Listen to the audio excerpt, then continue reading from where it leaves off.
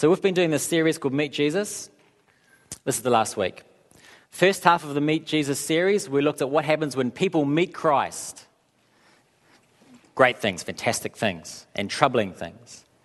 Second half of the series, to coincide with this program we've been running called CCQ, we've been looking at how can we help introduce people to this Jesus. Now tonight we're looking at Romans 1-7, which is all about the beauty and clarity of the gospel. And that's important because if we want to introduce people to Christ, we need to have clarity on this gospel. So that's why we're looking at Romans 1-7. But first, just Romans. Romans in general. What do we say about it? Goodness, I mean, Romans is a masterpiece.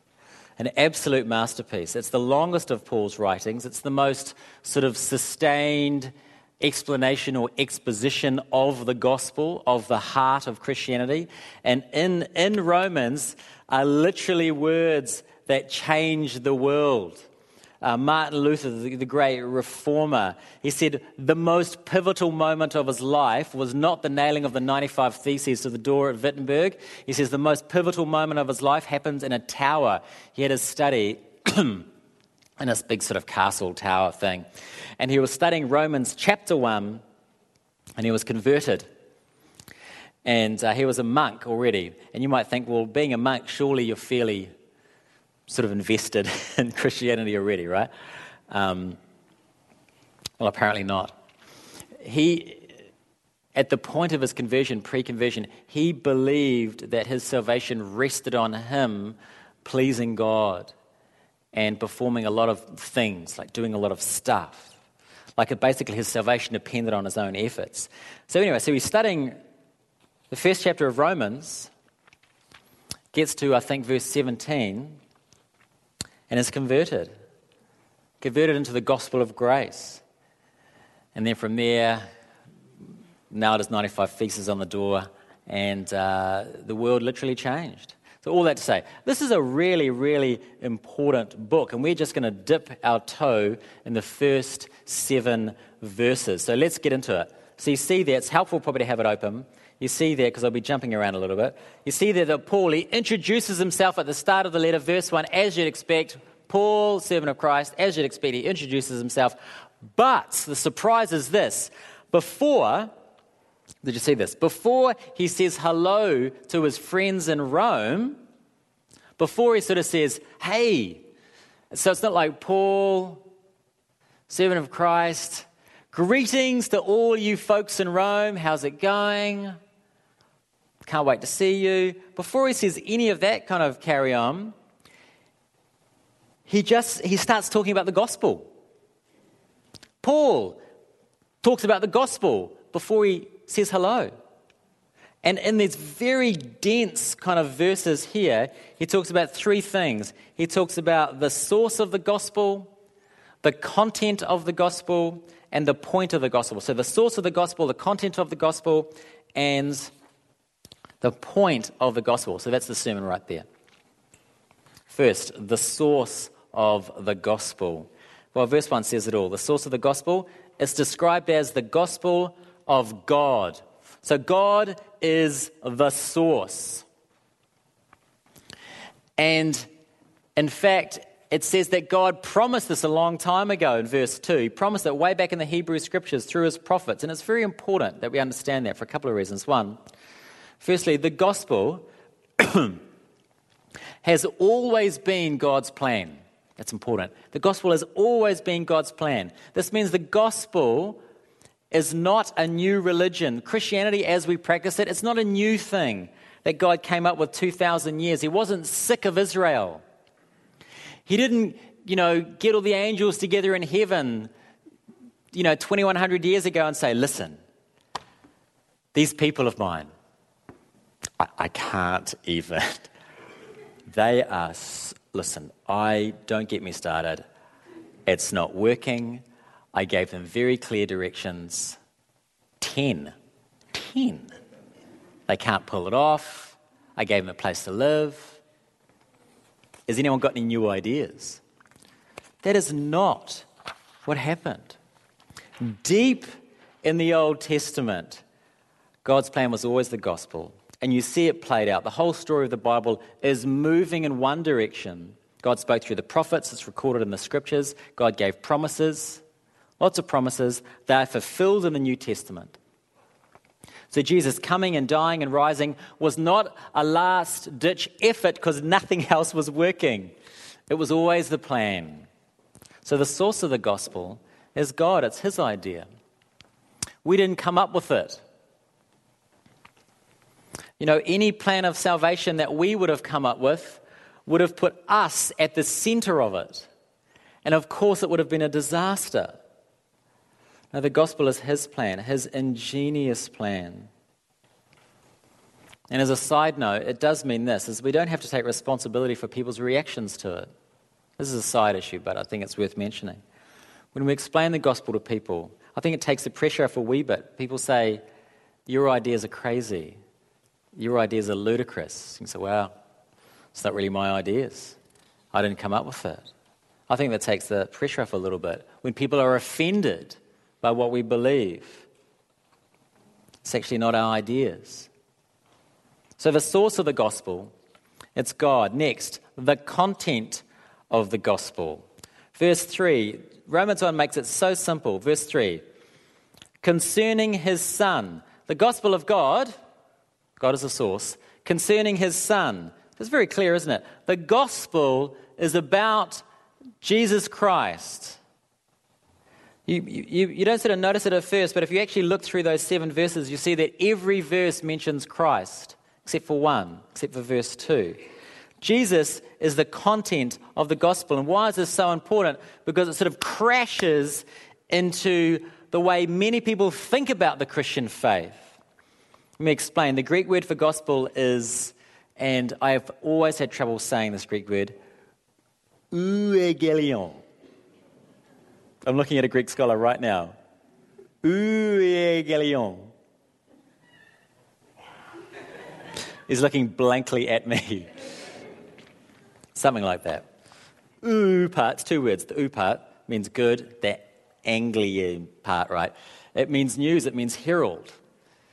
Like spokesman. Back in the days, herald, there's no news networks, obviously, or print news. So how did the news get distributed? This network of heralds, right? So there's a war going on, people want to find out what's going on. So let's say, the Jewish people win a war, they just sort of send all these heralds out, or the Romans, they send all these heralds out, and they go to all the towns, and they go, victory over the Philistines, or whatever the news was. The gospel is an announcement about Jesus Christ. It's an announcement of Jesus. It's good news. That's what it literally means, good news. And this is very important. I was explaining this to a guy yesterday over dinner when he asked me about televangelists. And Aaron's hot tip, if people sort of throw the televangelist thing, look at all those corrupt Christians on TV, it's a wonderful opportunity to talk about your faith. Because I couldn't explain to him how terrible televangelists were and how corrupt a lot of these guys were without telling him about the truth of the gospel. So I said, a lot of what they do is fraud. Let me tell you what the real thing looks like so you can see how this thing is fraudulent. And this is basically what I'm telling you right now is just what I explained to him. The gospel means something has been done for you. That's the news. So it's not good advice, it's good news. Something has been done for you. And this is what distinguishes the gospel from every other religion, which says, do this and you'll be okay. Salvation in other faiths looks like fulfilling criteria. And this is what many people think the Christian faith is all about. Be a good person, God will let you into heaven, and in the meantime you can ask him for a few favors, right? No, that's not the gospel of the Bible.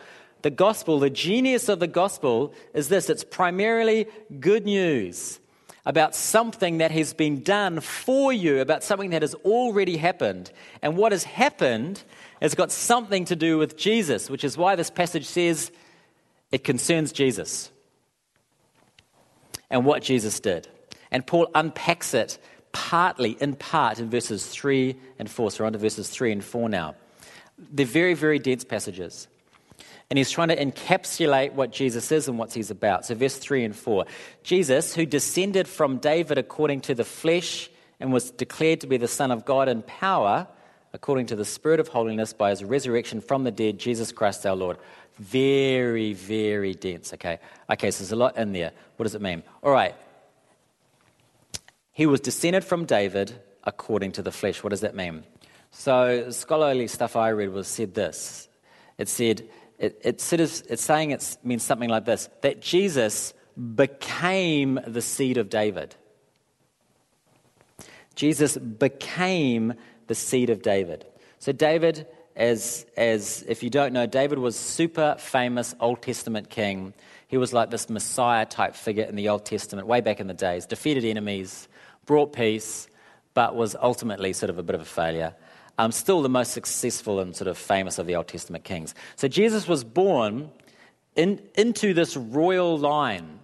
So it's sort of saying that Jesus is this royal figure, that Jesus is a king, and the way he became part of that royal line was through a change of existence in Mary's womb. Like, I know, I'm just telling you what the Bible says. Jesus became the seed of David. So no, it's completely wild stuff, right? Here's what it's trying to say. Jesus didn't come into existence in Mary's womb. He always existed. Rather, Jesus changed his existence to become human in the line of David, in this royal line. Why? Why? Well, whatever Jesus had to do, he had to be a human in order to accomplish it. So any idea that Jesus is just a great teacher that for us to emulate is just nonsense, isn't it? God didn't choose a great man to do really cool things and achieve godlike status, and we're supposed to, he's supposed to motivate us and we're supposed to find the divine inside of all of us. No, that's nonsense. Look, Jesus chose his son to become human. Jesus somehow changed in the womb of Mary so he could be born a human in the line of Israel's kings. And why did Jesus need to do that? Why did he need to become human? Because only humans can die, because humans can die. And this goes partway to explaining verse 4. He was declared to be Son of God in power. Try and hold those things together. Son of God in power, according to the Spirit of holiness, by his resurrection from the dead, Jesus Christ our Lord. So Jesus died in weakness and humiliation, and that was the plan. That was always the intention. He took our weakness and humiliation on himself, but he rose in power. He was resurrected and now is Lord of all. So this is, broad strokes, content of the gospel Paul's trying to explain to us. Jesus became a human. The promised Messiah in the line of David died a humiliating death, but was resurrected, and now we call him Lord. So the source of the gospel is God. The content of the gospel is the work of Jesus. Lastly, the point of the gospel. What's the point of it all? This is 5-7. Through whom we have received grace and apostleship to bring about the obedience of faith for the sake of his name among the nations, including you, who are called to belong to Jesus Christ. And to all those in Rome who are loved by God and called to be his saints. Remember those. Loved by God and called to be his saints. Grace to you and peace from God our Father and our Lord Jesus Christ. There's a million things to say here. I'll just say a couple of things. The point of the gospel is that people may know this grace that Paul talks about. And the whole introduction to Romans is soaked in this idea. You'll see what I mean in a second here. See, at the start of the letter, Paul couches everything he says with grace. Here's what I mean. Did you notice? Paul begins this great letter of Romans by identifying himself, which, makes sense. But not in terms of his accomplishments. It's always in terms of what God has done for him. I am a servant of Christ, he says, an apostle. An apostle, it sounds very fancy calling himself an apostle. But do you see, he describes himself as being called to that. It's not his idea. He was called to that. So again, it's what Christ did to him. Christ called him into that role. He's got this amazing story, right? He was a persecutor of the church, and Jesus broke into his life, called him. Verse 5, his apostleship is all for Christ's sake and not his. You see where I'm getting at here? The emphasis is always on what God has done, not what he did. That's grace. Now, this doesn't mean that what we do is unimportant. It's crucial what we do and how we respond to it. It's why a response to God's grace is called the obedience of faith. There is an appropriate response to all this. But Paul consistently puts the emphasis on what God has done first. We see it again right at the end, verses 6 and 7. As Paul finally describes who he's writing to, eventually, after talking about the gospel, he's finally talking about who he's writing to. And it's not this perfunctory thing. He uses these two beautiful words to describe the people he's writing to. He describes them as called and loved. The Christians in Rome. Paul names their chief identity markers. It's not to all you guys in Rome, I've heard great things about you. Keep on going. He describes them in terms of what has happened to them. What has God done for them? God has called them, and he has loved them. And this is what makes us Christians, isn't it? This is the main thing we should know about ourselves. When we think about who we are, what our life is about, our main identity markers should be this. Nothing's more important than knowing this. That we are loved and we are called. I hope you know this. Let me finish up here. We are called. What does that mean? What we are, if you're a Christian here, what we are is the work of someone else. You're in church today, you've got Christian buddies, you pray, you feel like you can talk to Jesus, you feel like God talks to you, you love his word, you want to pray. Look, folks, that's the work of somebody else. That's the reason you want to do that stuff. It's not your idea. God invaded your life, he grabbed a hold of you, and he called you into a relationship with him. And not begrudgingly. It's not like if you've ever been a boss and advertised for a job and only one person applies, it's like, I have to take this person. No, it's not that. You are called and loved. You're loved. I don't feel like I get to say that enough. You are loved. That's who you are. That's the point of the gospel. So, what's your homework? I don't know. I just think maybe just dwell on that, on those two things. Learn who you are. Get that deep in your heart. And just live out of the wonder of that. Amen.